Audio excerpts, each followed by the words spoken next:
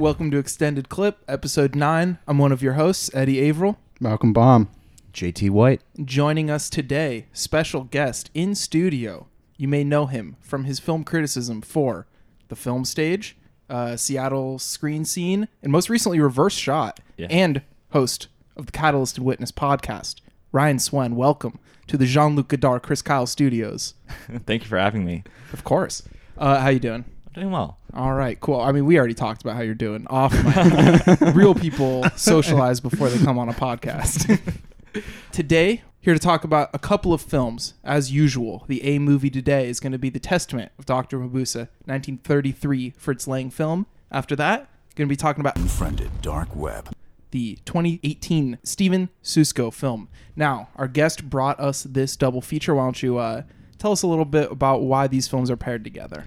Well, I think that they're both very strong, very indicative films of their present moment, but also in the way that they use technology, the way that they depict specific outside forces. I think that a lot of resonances are in there. The other one that I was thinking of pairing the B film with was The Human Search from 2016, but I thought that it might be too much to have two films from the present, and so I decided to incorporate one from the distant past. But I think the two that I selected have very specific genre conventions in common, which I think adds to both of their respective powers. Definitely. All right. Checks out with you guys, right? Yeah, no, it makes sense. Yeah, I think this is the oldest film we've had so far. Yeah. 33, definitely. Mm-hmm. I don't even think we've done like classic Hollywood, have we? No, we haven't even reached the 60s. I think I think the earliest we've done is like the 80s Fellini and Godard movies. No, we definitely did something in the 70s. All right, fine.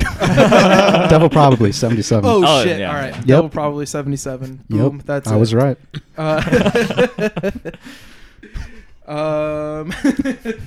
Damn, you got me. Better leave that in. Yeah. I've been dragged. I've been shown up. The receipts have been brought forth. My ass is finished. All right, so first of all, we're going to be talking about the Fritz Lang film, Testament of Dr. Mabuse. Now, these are also both sequels, and I've not seen the first film.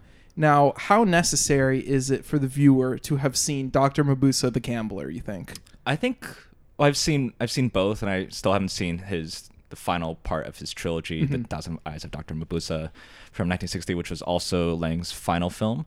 I don't know if it's particularly necessary, but I think it is really fascinating just to see that progression. And like this present one, the Dr. Mabuse, The Gamblers, also very much reflective of its time in 1922, the Weimar era, where like in the midst of just rampant growth before an inevitable fall, basically in terms of economy. And so I think that this has resonances in the same way that they both share interesting quality, and they both feel very much of a piece, especially in a sort of serial or compressed serial sort of format. The biggest difference, I would say, between the first two, not having seen the first Dr. Mabuse film, is that this is a sound film, not a silent film. Yeah.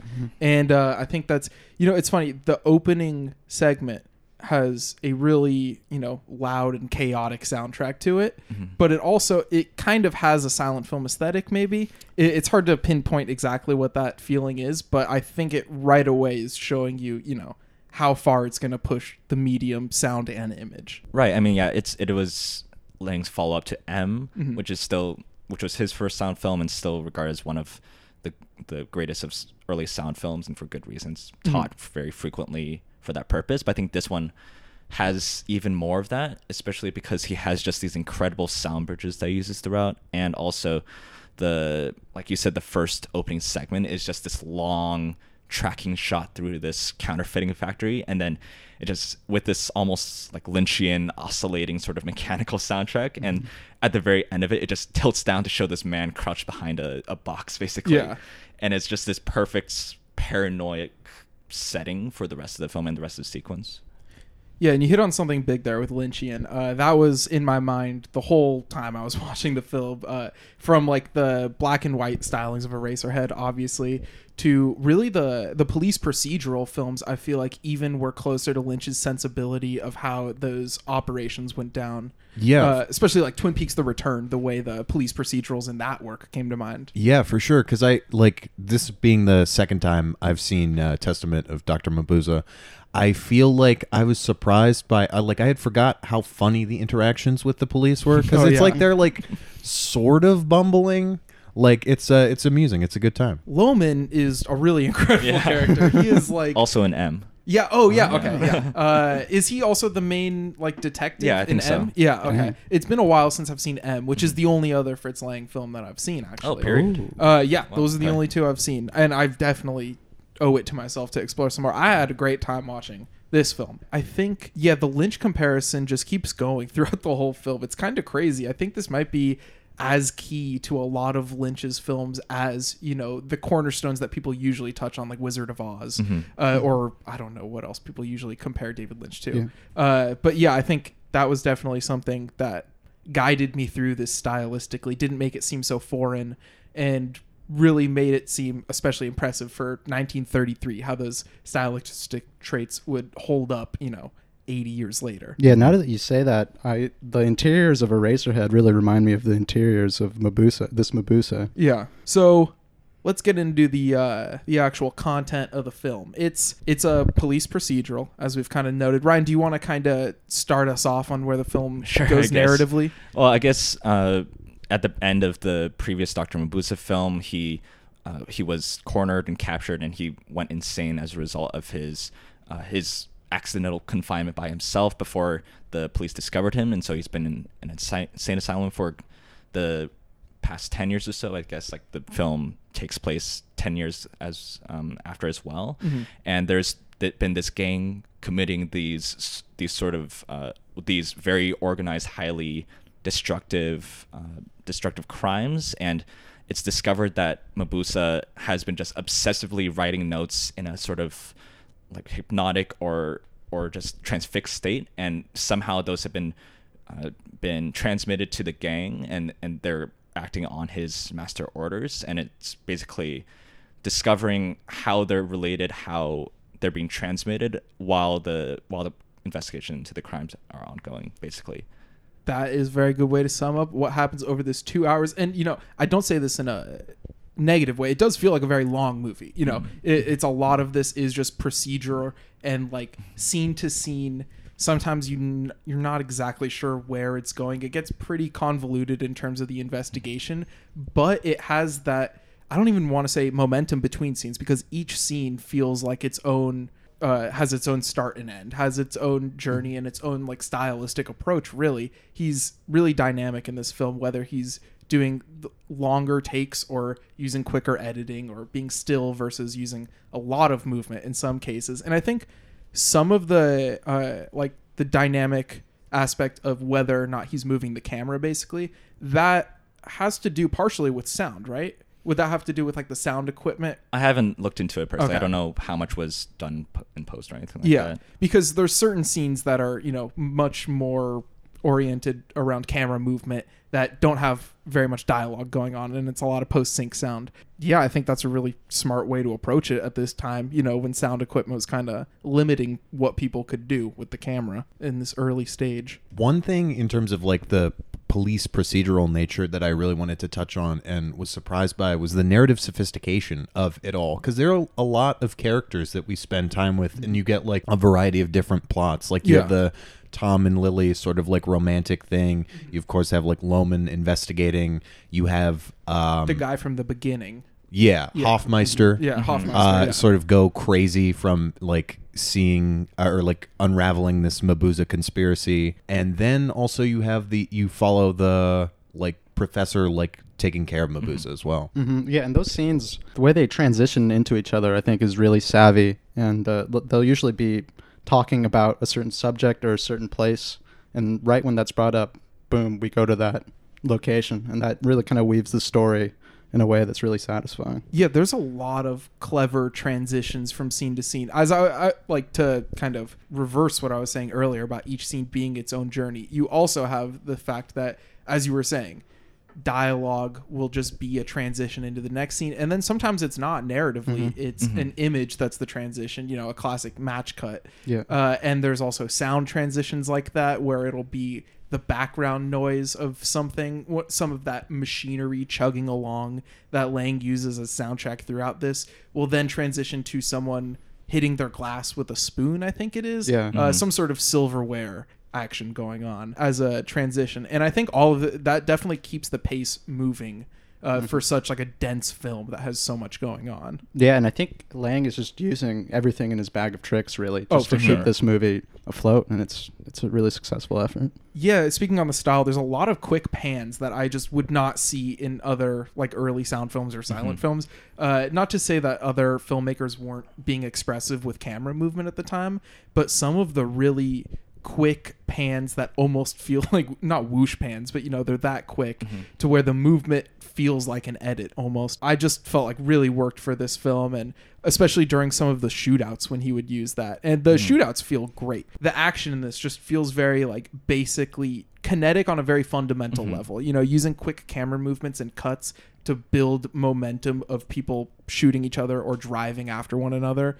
Lang is obviously very skilled in this regard. Yeah, the primary shootout occurring towards the last fourth or so, where it's just essentially just two places and just two different groups shooting at each other, but one is at the top of the stairs behind this barricaded door where there's only a single hole basically to shoot out of, and then the police downstairs shooting up. And it just, the way he orchestrates which characters are shooting, which ones are assigned to go up slightly further to get a better vantage point or more or just a closer vantage point with which to shoot is just really expertly done. And of course that's interlaced with another scene as well. Yeah, at that time, that is when Tom and Lily are trapped and flooded, right?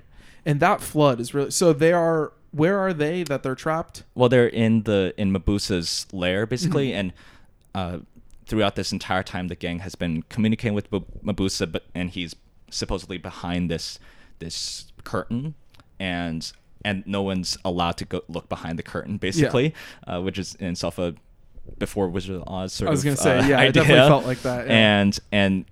And Tom tries to shoot at the curtain, and it's revealed that it's just a metal silhouette. And then there's a ticking time bomb, and they had to figure out how to get out basically before it goes off. Yeah. And they eventually decide to flood the room in order to dampen the explosion.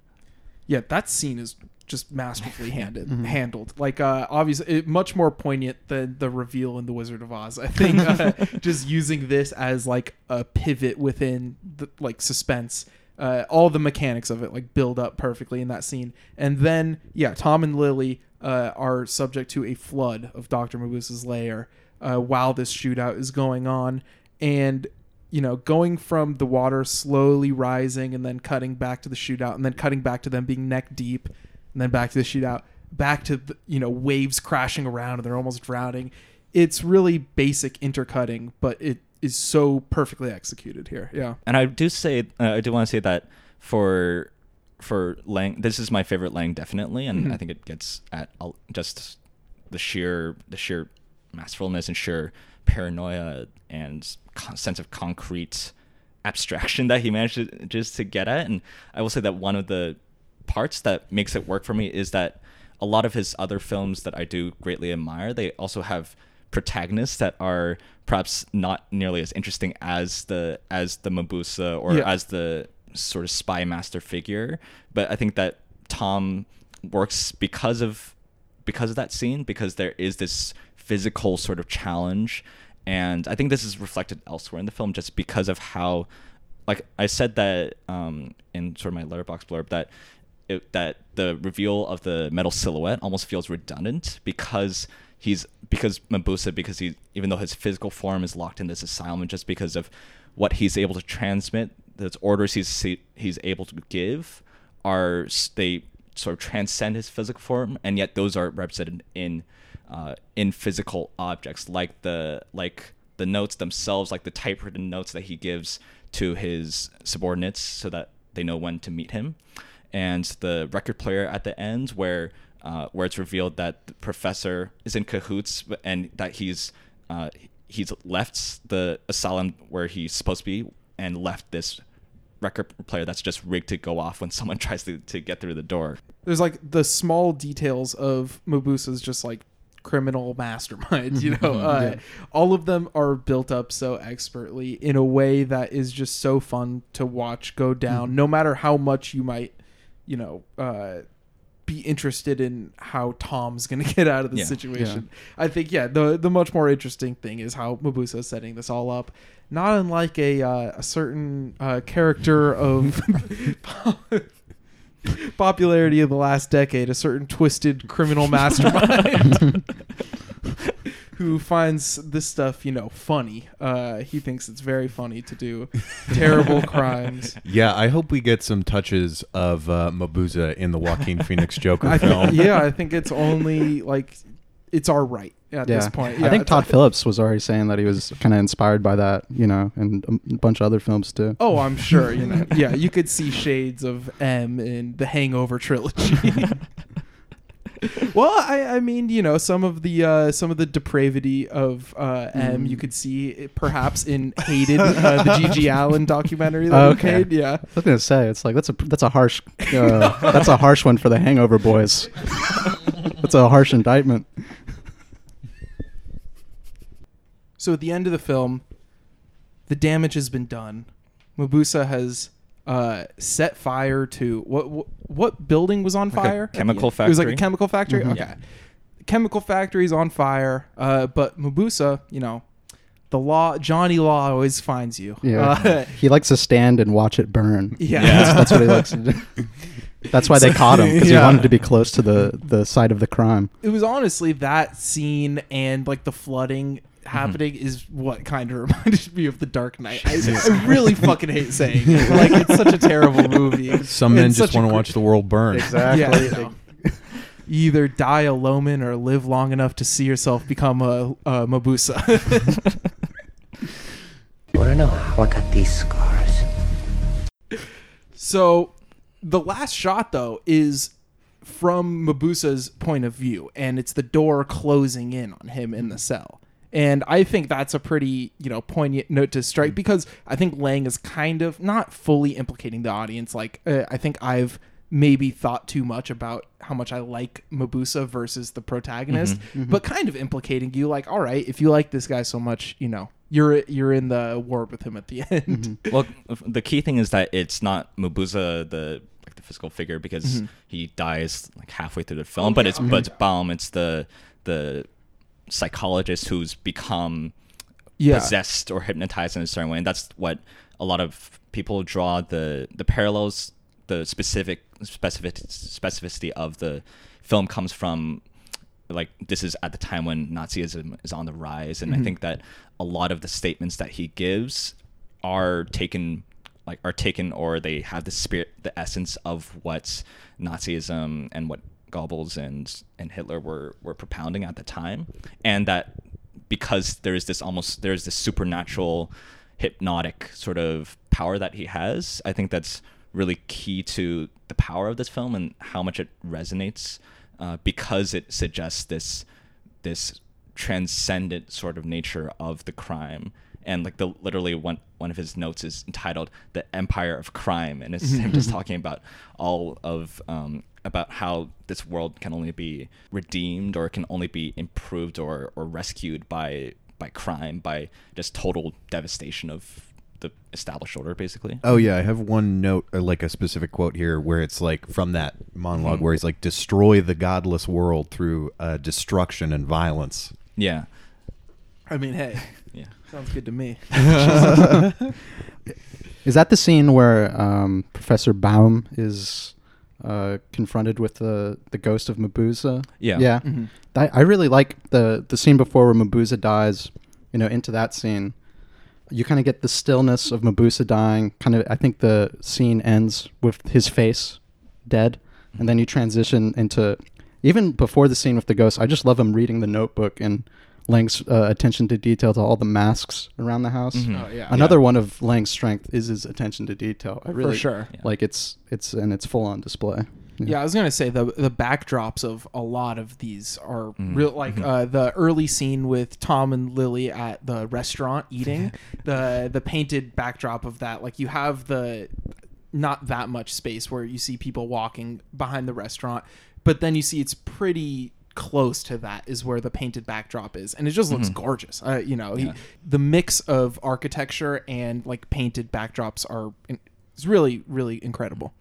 Yeah, I think that one of the things I love most about Lang is that even though I assume a lot of these films were really or reasonably budgeted or something like that, they always feel like they're shot on very low grade backlots. Like they're just shot like the one of like maybe my favorite scene in where there's a line of cars and an assassination is carried out to the sound of The horn. cars honking. So good. And it's just a single bullet just through several car windshields to kill this man, and it's and that feels like it's just shot like you can, like if you pan the camera slightly left or right, you can just see other sets basically. I just love that sense, that, and I think that contributes to that just sense of really of like a world that feels both immaterial, and yet because of that it feels just all the more strange, all the more like it could burst out into the real world. That assassination scene, the sounds of those horns, some of the best work I've heard in terms of building a soundscape in like early sound film. Really, really well done. And the other big car scene towards the end, the driving scene, that chase is so great. I mean, we should have a segment on the show of just like every driving scene or every movie's best driving scene. But the chase at the end is incredible. And like, I think the way that Lang shoots the concrete passing by with the lines moving by really reminds me of how David Lynch shoots driving at night.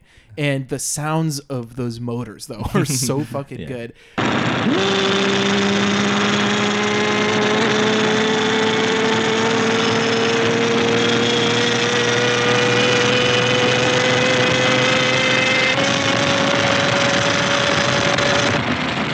Lang hit on my number one cinematic fetish at the moment. And it's just those shots of the ground are juxtaposed by this just amazing rear projection. Like it just feels so, the figures driving just feels so static amidst this rushing like the rushing backdrop. And then he puts in Mabusa's face, or Mabusa like just standing pointing his right hand out almost in a Nazi salute, and it's just such a perfect encapsulation of this, and with Baum's face just the most like blank and yet most stricken expression on his face. It's just incredible. So I think that will wrap up our first segment. I think we all were strongly in favor of this film. Absolute masterpiece. One of my absolute favorites. Love it.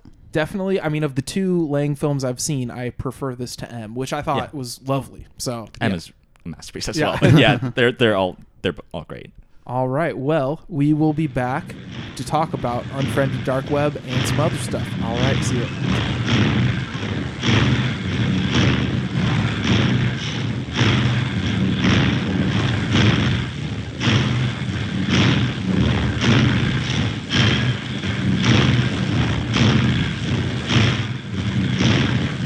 Welcome back to Extended Clip.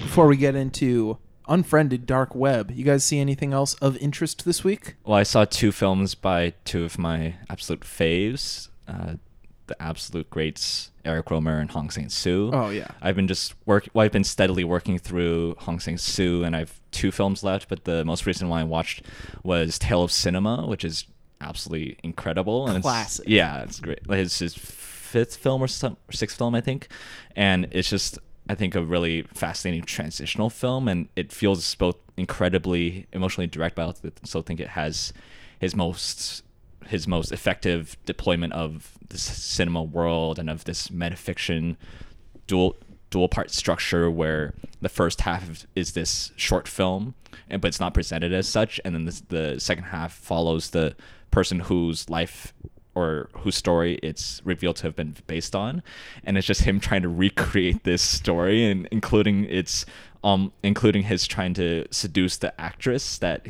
the who stars in the short film while the director is lying in the hospital.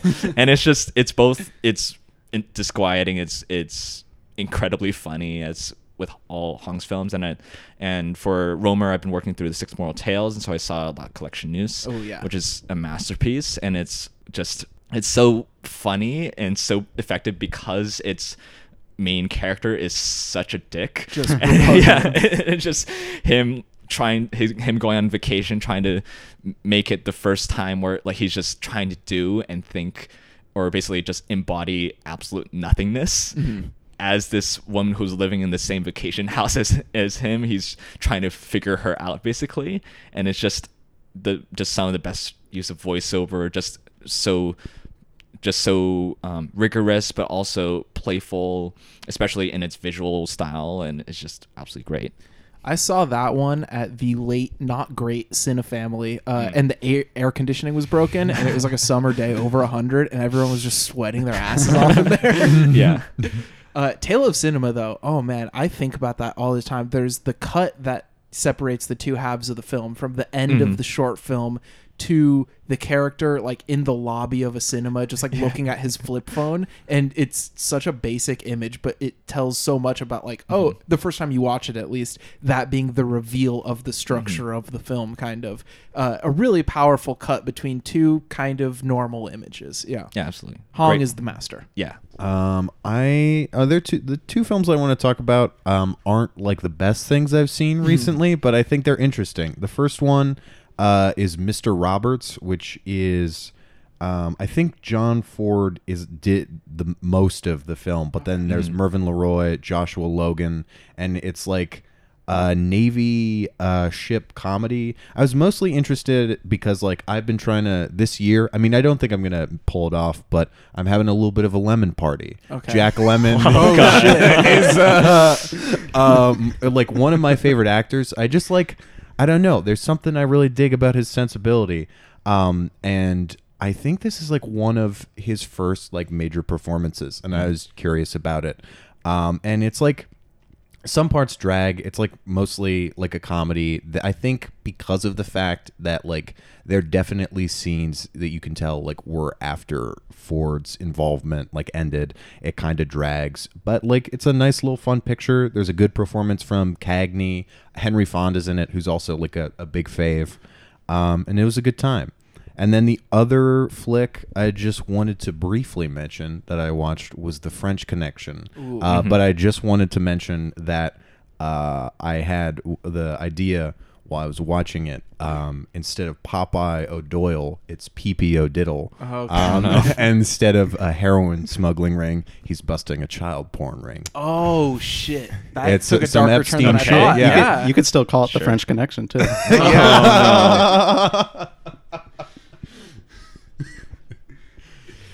I saw Written on the Wind, Douglas Sirk. I think he has the potential to be one of my favorite filmmakers. I've only seen two by him. The other one being All That Heaven Allows. But I saw this really late at night, so I don't know if I was delirious or something, but it was an instant classic for me. I was going crazy for it. And the opening scene alone is just so great. Is that open on a driving scene as well? It opens on a driving. It opens on a driving scene where Robert Stack is drunk as fuck, comes home to see his wife, played by Lauren Bacall, comforted by his best friend Rock Hudson, while his sister, who secretly wants Rock Hudson, kind of lingers in the background. And they each get like almost like a TV sitcom opening like title card where they appear, and their name appears under them. And it's so great. You pretty much get the whole film in this first minute and 15 seconds. That's pretty much the whole dynamic. And it's so overwhelming with just effortless style. In each frame, everything, pretty much the whole movie is just effortless style. And I could float on that for a long time. Yeah, I really need to revisit that one because I watched it in film school in a theater, like blown up off a really shitty DVD. Yeah. And like I've watched so many fucking movies off like 2002 DVDs projected on a big screen or not a big screen in a full size theater. Really ruined a lot of movies, to be honest. I bet.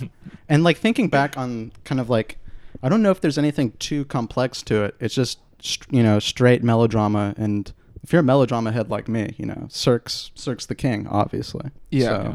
I also saw Orgasmo or Paranoia. It has multiple titles by Umberto Lenzi.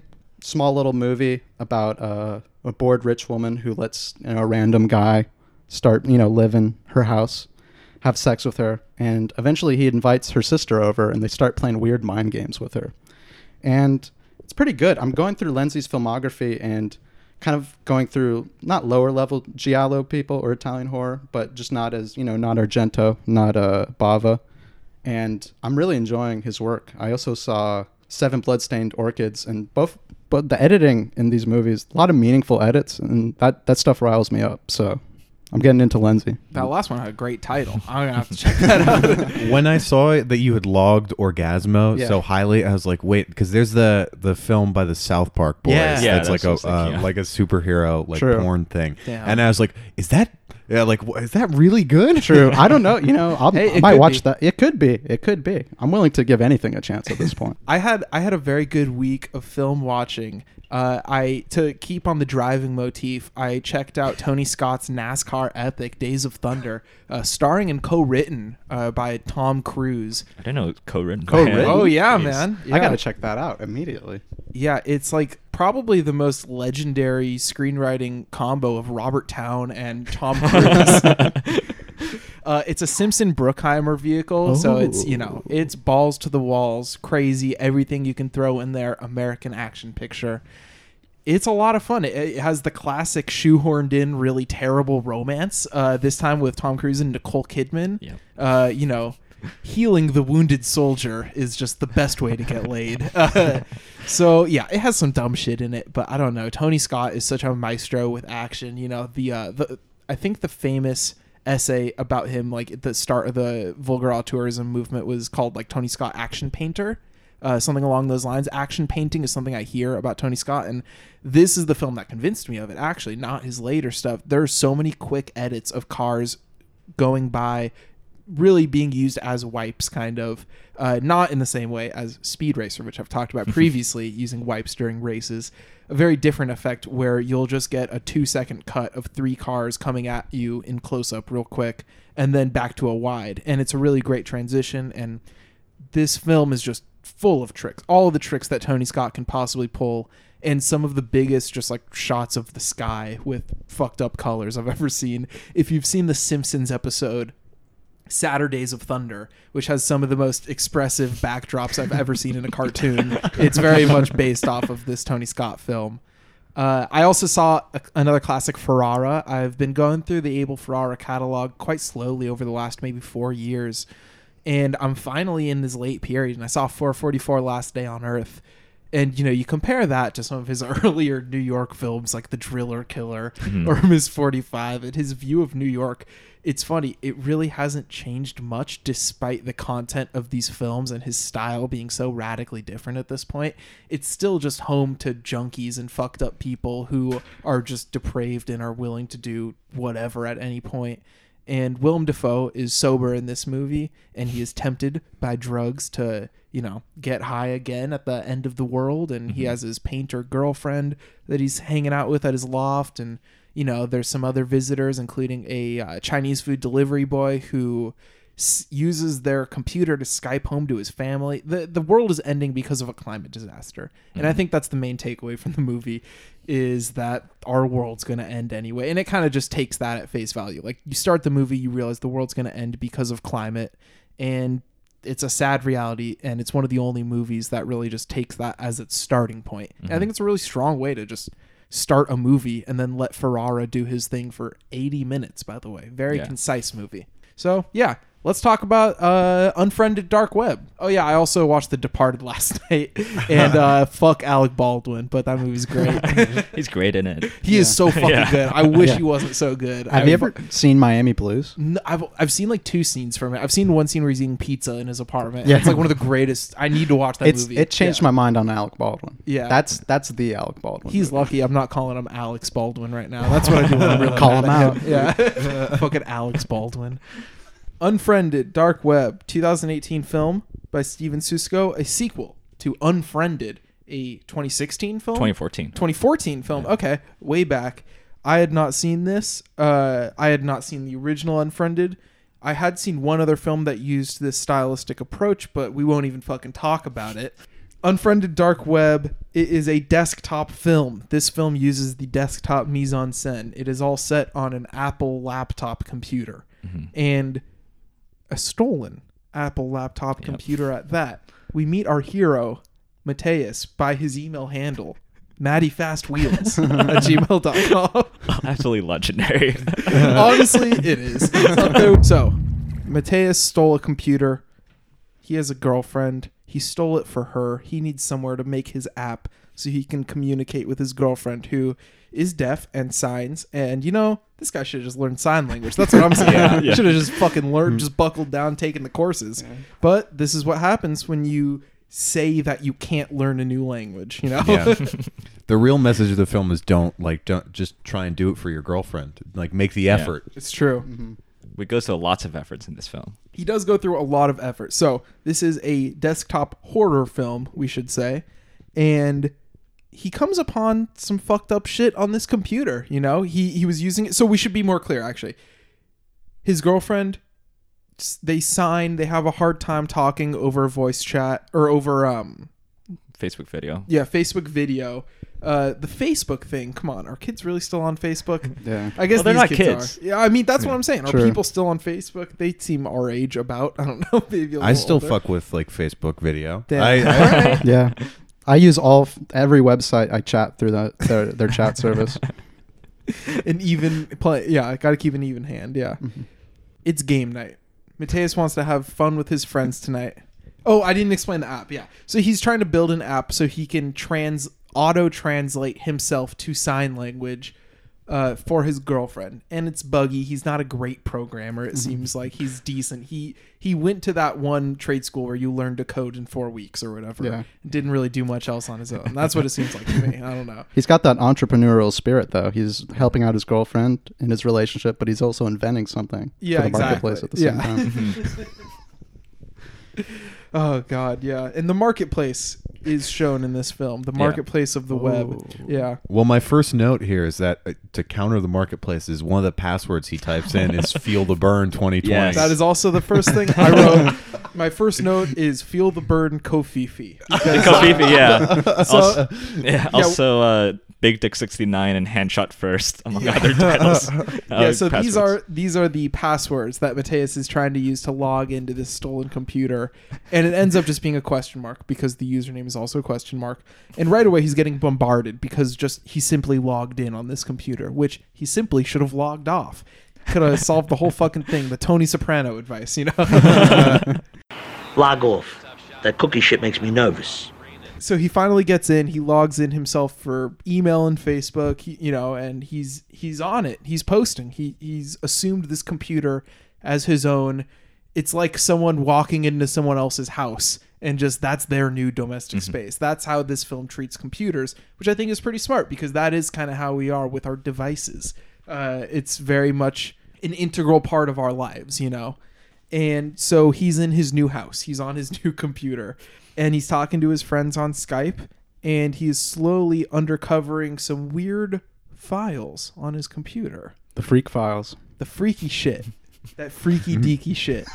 So, some emails about pizza parties. Oh, shit. This is actually the pizza episode part 2. Yeah. No, so he is slowly figuring out that whoever had this computer is doing some fucked up shit. You know, it seems like these girls are sending him Facebook messages to get plane tickets that he said he would pay for. And then he has this encrypted folder that takes up 99% of his hard drive. And 1 terabyte hard drive. Yeah. A 1 terabyte hard drive, yeah, which is, hey, relatable. I guess. Yeah. Honestly, step your fucking game up, hacker. Like, I have a 1 terabyte hard drive. It's like, that was actually the most relatable part of the movie was seeing 1 terabyte hard drive, 965 gigabytes movies. Hey, that's me. Honestly, with like the girls trying to get him to fly out and like the terabyte hard drive, he could just be any guy on Twitter right now. Yeah. complete with a header photo of him pouring champagne into a Porsche or something like that. Yeah, that's an incredible header image. Flex. I will say, like, the attention to detail here in the digital mise-en-scène is really impressive. When you're looking at these Facebook pages that were made for the film and the way that the characters are flipping between their Skype channels and how adept they are at using computers. These are not hackers. These are people who just know how to use computers, except for one character is kind of more of a hacker. Yeah. But, it's a very accurate representation of posting. It's very good at that. Yeah, I also feel like in terms of another sense of like feeling accurate, like to, I don't know, just like the friendship aspect of like all of them hanging out. I mean, I feel like the premise of like having a digital game night is kind of a little hokey, and some of the dialogue is a little corny, but there are moments like that really feel like it's some heavy normie vibes, but like parts of it that like hit hard, that are like little details, like Cards Against Humanity. There's one part where like one of the friends corrects the main character on the pronunciation of the river Styx. And I was like, that's such a good little detail. Yeah, the one thing he fucking retained from history class just to correct his pronoun. Viewing this movie through a more sadistic lens, if you see all these quote unquote normies, playing Cards Against Humanity, bullshit games like that, you get to see him die brutally. So like, as Angela Nangle said, kill all normies. Oh God. Maybe we shouldn't associate. Yo, shout out Angela Nangle. Are you guys Nang Gang? It's too inside baseball, dude.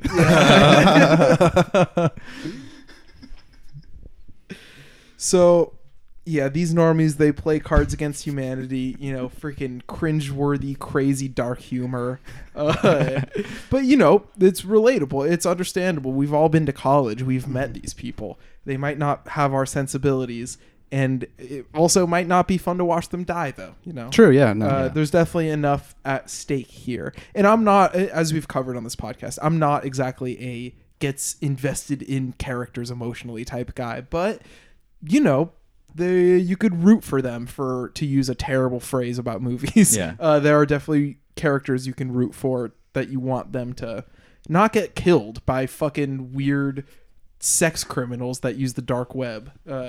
One thing I wanted to like mention in terms of like, I know we're talking about a lot of the things the movie gets right about like posting and the internet and the digital space.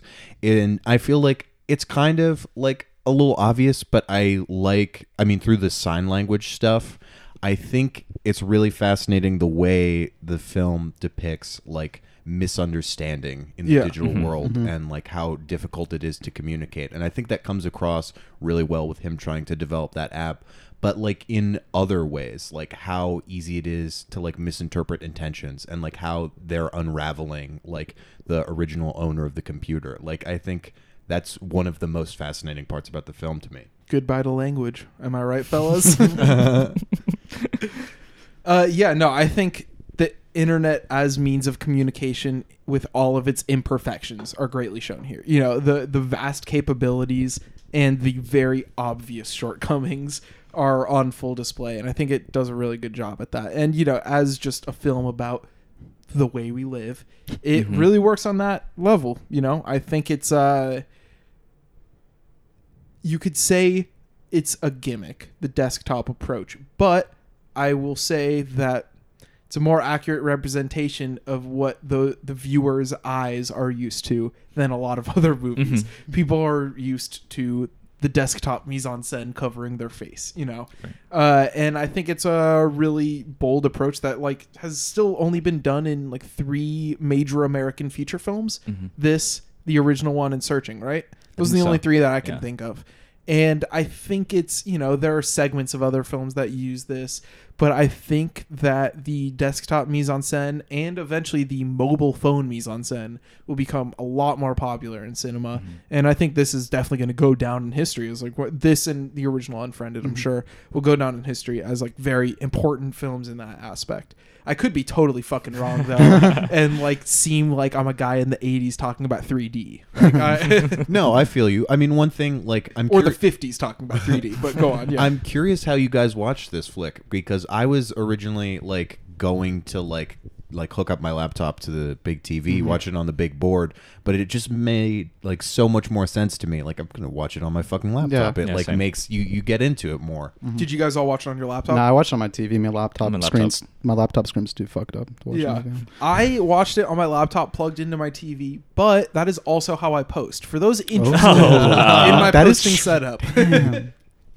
Yeah, it's like kind of like a gamer chair system. Oh, of course. Just the Doritos on the left side, like a big Mountain Dew on the left. Well, it's a dispenser, you know. Yeah. You know how people do like iced coffee cubes, like they'll freeze little things of iced coffee for ice cubes. That's me with Mountain Dew. Yeah, I'll go a bottle of Code Red over some original flavor cubes for the classy nights. That rules. So to get into the action of the narrative, Mateus, you know, he finds these files and he's showing them to his friends on screen share. They seem like they're the front camera of phones or of laptops or of security cameras, and they're all labeled by address. Labeled in a way that I think could use some cleaning up, I will say. They are, you know, alphabetical and by number of address, but come on, like, use some spaces, use some hyphens. I don't know. I organize my video folders much better than this hacker, is all I'm going to say. But they watch these videos. His friends freak the fuck out. He's freaking out as he's doing it. And then he meets the guy. He meets the bad guy. He meets Sharon 4, as he's later revealed to be. And he meets him over the webcam. He's at his girlfriend's house. And he kills his girlfriend's roommate, I guess. Yeah.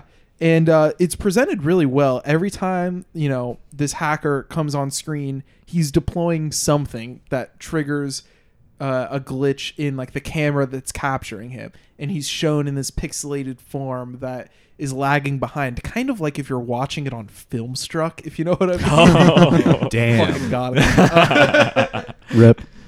No. Rest in piss. That's what I meant. Yeah. Hell yeah. I'm sorry if you worked on that site. Just do better next time. Yeah. Oh God, this is the episode where I go on my tirade, my anti-Filmstruck / Criterion channel tirade. No, I'll save that for when it's just us three. I don't want to have to make Ryan suffer through that. So, is he referred to as anything other than Sharon 4? No. That's just what we call him? All right. Yeah. That's kind of a lame name, but whatever. All these fucking online weirdos have weird names, so it's fitting in that regard. So, he's on this, like, private, you know, Tor-like server called The River. And it's like it's a Minecraft built river Looks like that it, you yeah. float through on your desktop, and people can interact with you. It's kind of cool. It looks like some, you know, 1998 internet type shit. And there's all these other Sharons, and they all enjoy videos of women being killed. That's what's on those fucking surveillance videos. And really, I feel like what incites it is the one guy approaches like him thinking that he's Sharon 4. Let's just call this other guy Alan Dershowitz. And he transfers like, is it like 10? It's like $1 million. 10 mil. 10 mil in Bitcoin. 15,000 Bitcoin XBT. To him, and that's sort of how we unravel it, get into the river Styx sort of thing. Yeah. Man, the fucking messenger on the river has the most anxiety-inducing notification for a new message. That shit had me pounding when he's getting interrogated by the other Sharons, and it's just building up like that. That's another very real, the anxiety of notifications piling up. He gets this earlier on Facebook when the guy is, I guess his name is it's a pseudonym because it's Nora Sharon C, backwards. yeah. When he's on Sharon's Facebook page as Nora, and people are messaging him, and then the girl that this guy kidnapped, her account is just spamming him, you know, who the fuck are you? Why are you on this fucking account? Log off. Give my fucking computer back. It's really intense. I don't know. I was legitimately shaken up by those notifications more than almost anything in the film. I went to the ASL class.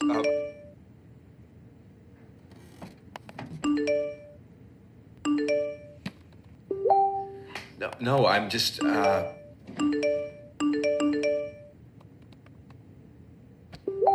Yeah, and it's juxtaposed with Maddie's face like in the sort of Skype window, just reacting to it. Yeah. Like, and you have a lot of that throughout, and that's really one of the great things about the way that the desktop camera or desktop mise en scène is used, is that it allows these juxtapositions and it allows these different screens playing out. Sometimes you can see like the friends in the corner as they're talking while this is unfolding, and you have a lot of screens covering, screens on the side, cut off by the edge of the frame. It's and a lot of like mixing, like he'll cut his audio on his Skype chat to use Facebook, and then cut the video once in a while. And his, he seems like he's very experienced at running a Facebook video and a Skype chat at the same time. He's done this tango, more than this isn't his first rodeo, is what I mean to say. Honestly, pretty complex. Come to think of it, just because are those people just ignoring him in the Skype call when he's talking to his girlfriend? I guess. Yeah. There's enough people. There's True. There's 5 people. Yeah. That's an interesting group dynamic right there, just dipping in and out. Yeah.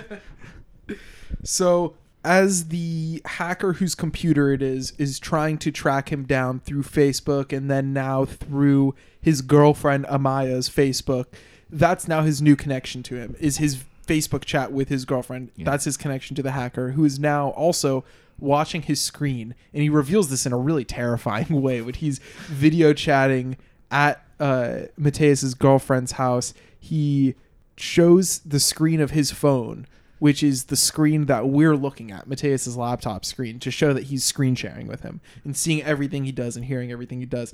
And it creates that classic loop, like when you hold a mirror up to another mirror, and this endless hall of just his fucking creepy ass blue gloved hands holding an iPhone. And it's just one of the greatest images of terror that I've seen, like representing, 2010's digital horror.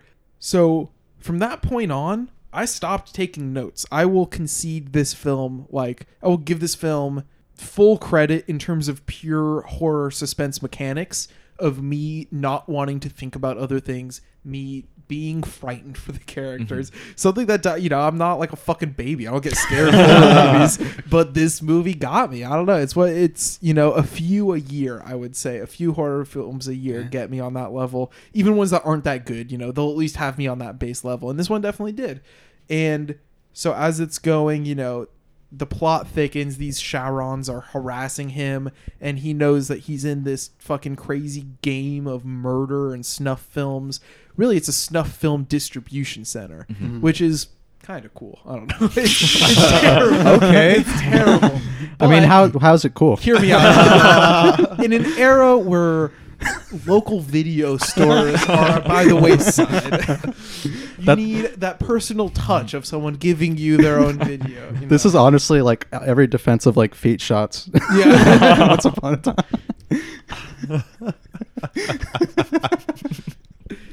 So yeah, they're interrogating him. All of these fucking creepy, terrible murderers who get off on this shit, I'm guessing.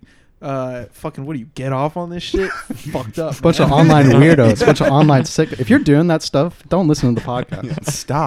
Stop. Turn this off. I take back what I said about it being very cool. It's not that cool. So Mateus, that is, had to tell his friends that this is just a game. And it's a terrible lie. And the friends don't fucking buy it. They buy it for like 20 minutes, but you can tell they don't actually buy it.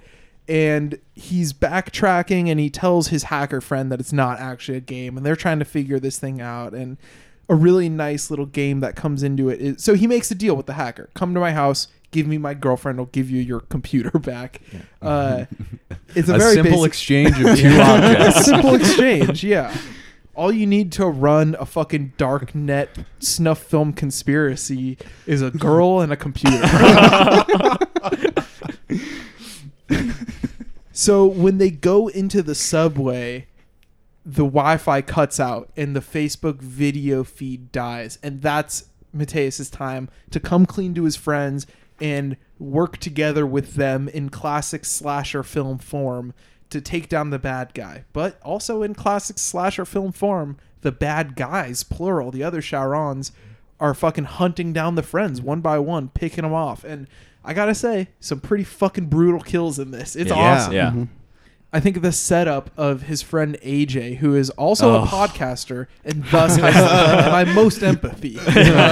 Anti-podcasting movie, by the way. Oh, for sure. Yeah. It hates his podcast. It's a conspiracy podcast too. Yeah, it it goes is. on a long rant about the Bilderbergs, the Cambridge Analytica, sharks, leviathans, krakens. Honestly, with all the use of Facebook in this movie, the anti-conspiracy messaging, it's not unreasonable to think this might be a CIA psyop style movie.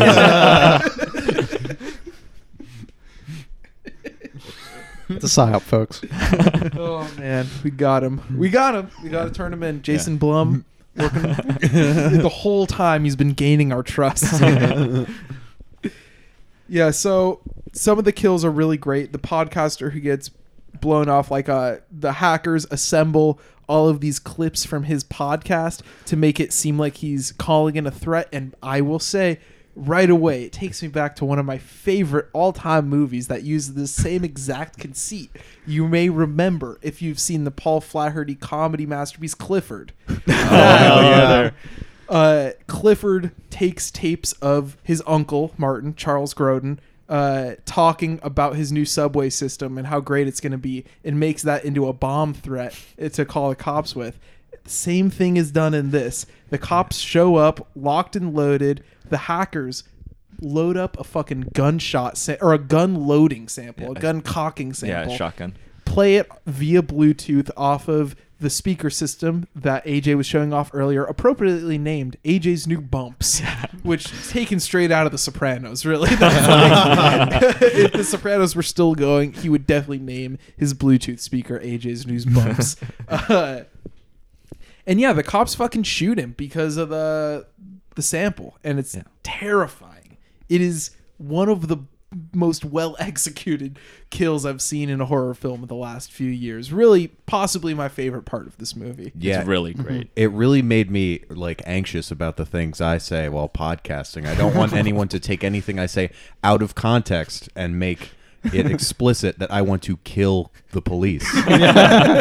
Yeah, I wouldn't want them to edit me saying anything like snuff films are cool or anything like that. I definitely wouldn't want to reveal my identity as the Joker.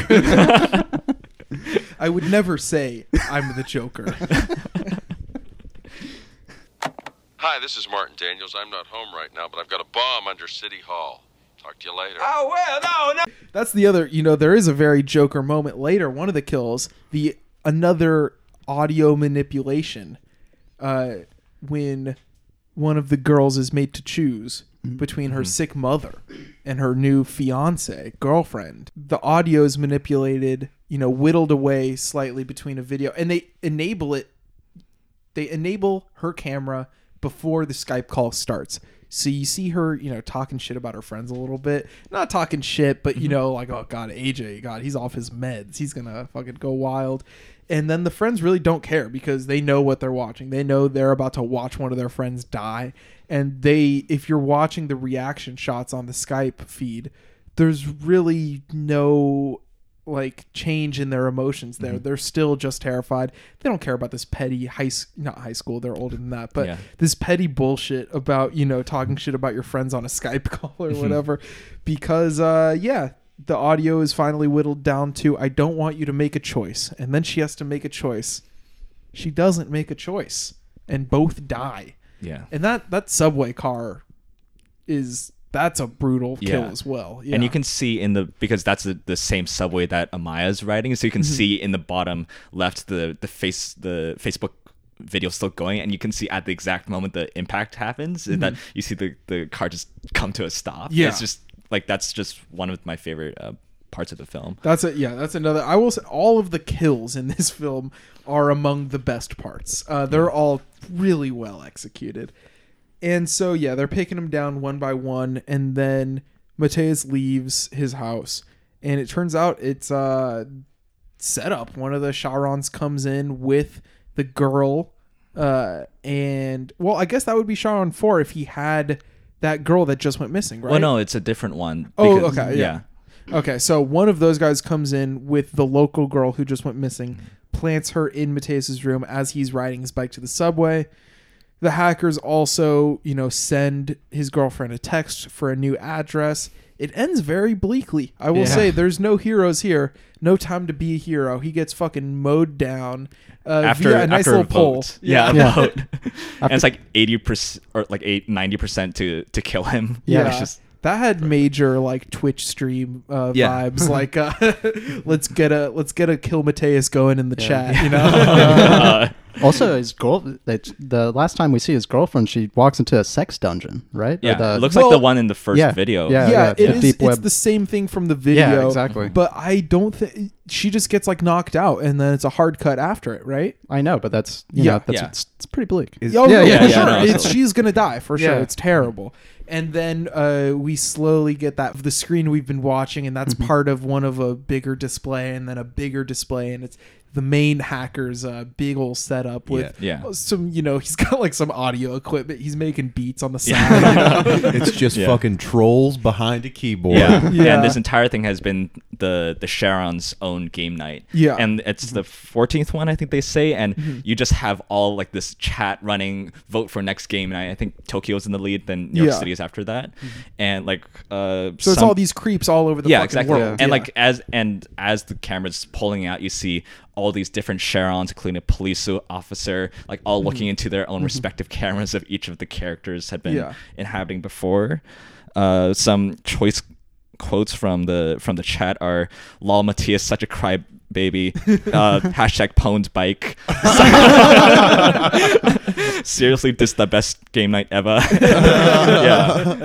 And there's also an odds board running on the screen that says time AJ talks politics, time to first kill, Matthias time to warehouse, Matthias tries to save Erica, number of times AJ shot, and they said the over under was 4.5, which is like way too low. He shot like 10 times. Yeah, they just fucking destroy him. They mow him down. And the best of all times, Matthias cries. And you just get that. And like infamously, this had multiple endings, like multiple. I was going to ask about that. Yeah. So Yeah. was what I described the theatrical ending? Yeah, I think it was the main theatrical ending. Like, and I don't think the film really works without it because you just get this vast representation of everything, of just these people, these pretty nice young adults. They're just all pawns. They're just all fodder for these master planners, and that's really what connects Mabuse and this film for me, is just that sensibility of people caught in the larger. They're trapped within this larger complex, this larger network of things. And I do want to say one of the things that really I do like the first Unfriended a lot. What sets this apart for me, I think what makes it all the more terrifying, is that these very specifically are pretty nice, or they're nice, they're pretty relatable young adults living in LA. Oh yeah, yeah, that too, and like and the subway, it's on the red line, I think, and they say it's the Western Station, but you can see the sign says Universal City, which I literally passed by as I was coming here. Yeah, and so and it's just like very potent the way that it shows that these are all people who know each other in real life, that they're all wonderful to each other, and they all have a very strong camaraderie, and that does nothing for them in the end. They're all just people to be killed off. And it's just great. And local listeners to the podcast will know that red line station, Universal City, is directly under, geographically, a large minion that comes on the 101 freeway going past Universal Studios Hollywood. So that about wraps up our thoughts on Unfriended. You guys liked it, right? Yeah. I think like I kind of liked it a little less than you guys, but I still liked it. I like the first Unfriended more. I just kind of like the kind of teen drama, and it's a little more. It's fun. It's more of like an unraveling of like the secrets within a friendship. Okay. And right. They're more. It's kind of like the opposite of what you said. They're combative against each other. And a lot of yelling, a lot of screaming. Nice. I was with it. I mean, I like that over a blender stream kill. too. Yeah. Blender kill. There's some good kills in the. Yeah. I'm definitely gonna have to check it out. Yeah, same. I think it might be even done like the digital mise en scène, even though I prefer this one. I think it might be done even better in the first one. Okay, cool. There's some nice Skype video glitching, like stopping and starting. Which is why we will never have a Skype guest on our As a frequent Skype user around the time the movie was released, it resonated with me. Damn. I have taken maybe 3 video calls in my life. and never will do it again. JT, final thoughts? Yeah, this hit me hard because in the middle of the Epstein shit, like I was right in the right sweet spot of like paranoid conspiracy, dark net shit. That it's like I don't know. Obviously, I don't think we're gonna be murdered by the like alt-right trolls, but who's to say? Haven't you guys ever been on the dark web? Yeah. I had Tor on my computer when I first heard about it. I got a hold of that shit. Browsed around the glory days. The old Silk Road days. Yeah. I browsed. I never purchased any goods or services. Yeah, or nothing in between. All right, gotta cover my ass. I've never owned any cryptocurrency, so it's fucking impossible to buy that shit anyway. But yeah, then I deleted Tor off my computer because I was like, I don't need this shit. It's useless unless you want, some bad videos or drugs. It just seems, it's just like stuff like that. But it's just like files, like government file that you can just find online. So don't go on the deep web, folks. Yeah, unless you're trying to get on that like Snowden type shit, or you can buy drugs off the deep web too. I guess Yeah, if you want. You can buy drugs on like the soft web though, the normal web. You can buy it on Amazon. So that just about wraps up this week's extended clip. We went a little long this week. For the listener, I'm cutting a lot out, but I'm looking at an hour 15 right now. So this is a heftier episode than usual. It'll probably be more like an hour flat. But thank you for listening, as always. We are at Extended Clip 69 on Twitter and Extended Clip Podcast at gmail.com. Me personally, I'm on Twitter, as you may know, at iPod_video. I'm Bitchface Palace on Twitter. I'm at Tallboy Thin Legs. And Ryan, if the listeners don't already know you, where can they get in touch with you? Well, I'm on Twitter at swen_Ryan, SWEN_RYAN. Pretty much everything that I write is posted or linked on my website, Type A Mansions, and I write for Sale Screen Scene, the film stage, reverse shot. Yeah. All right. Congrats on the reverse shot placement. Thank you very much. For any of us type of people, that's a big deal. We all love the RS. The purple backdrop, the classic web design. Yeah. We love it. Reverse shot. If you want to come on the podcast, at reverse shot. Yeah. I mean, it's just run by Koreski. Yeah, I was gonna say. Yeah. It's Michael. I know. All right. Thank you again. See you next week.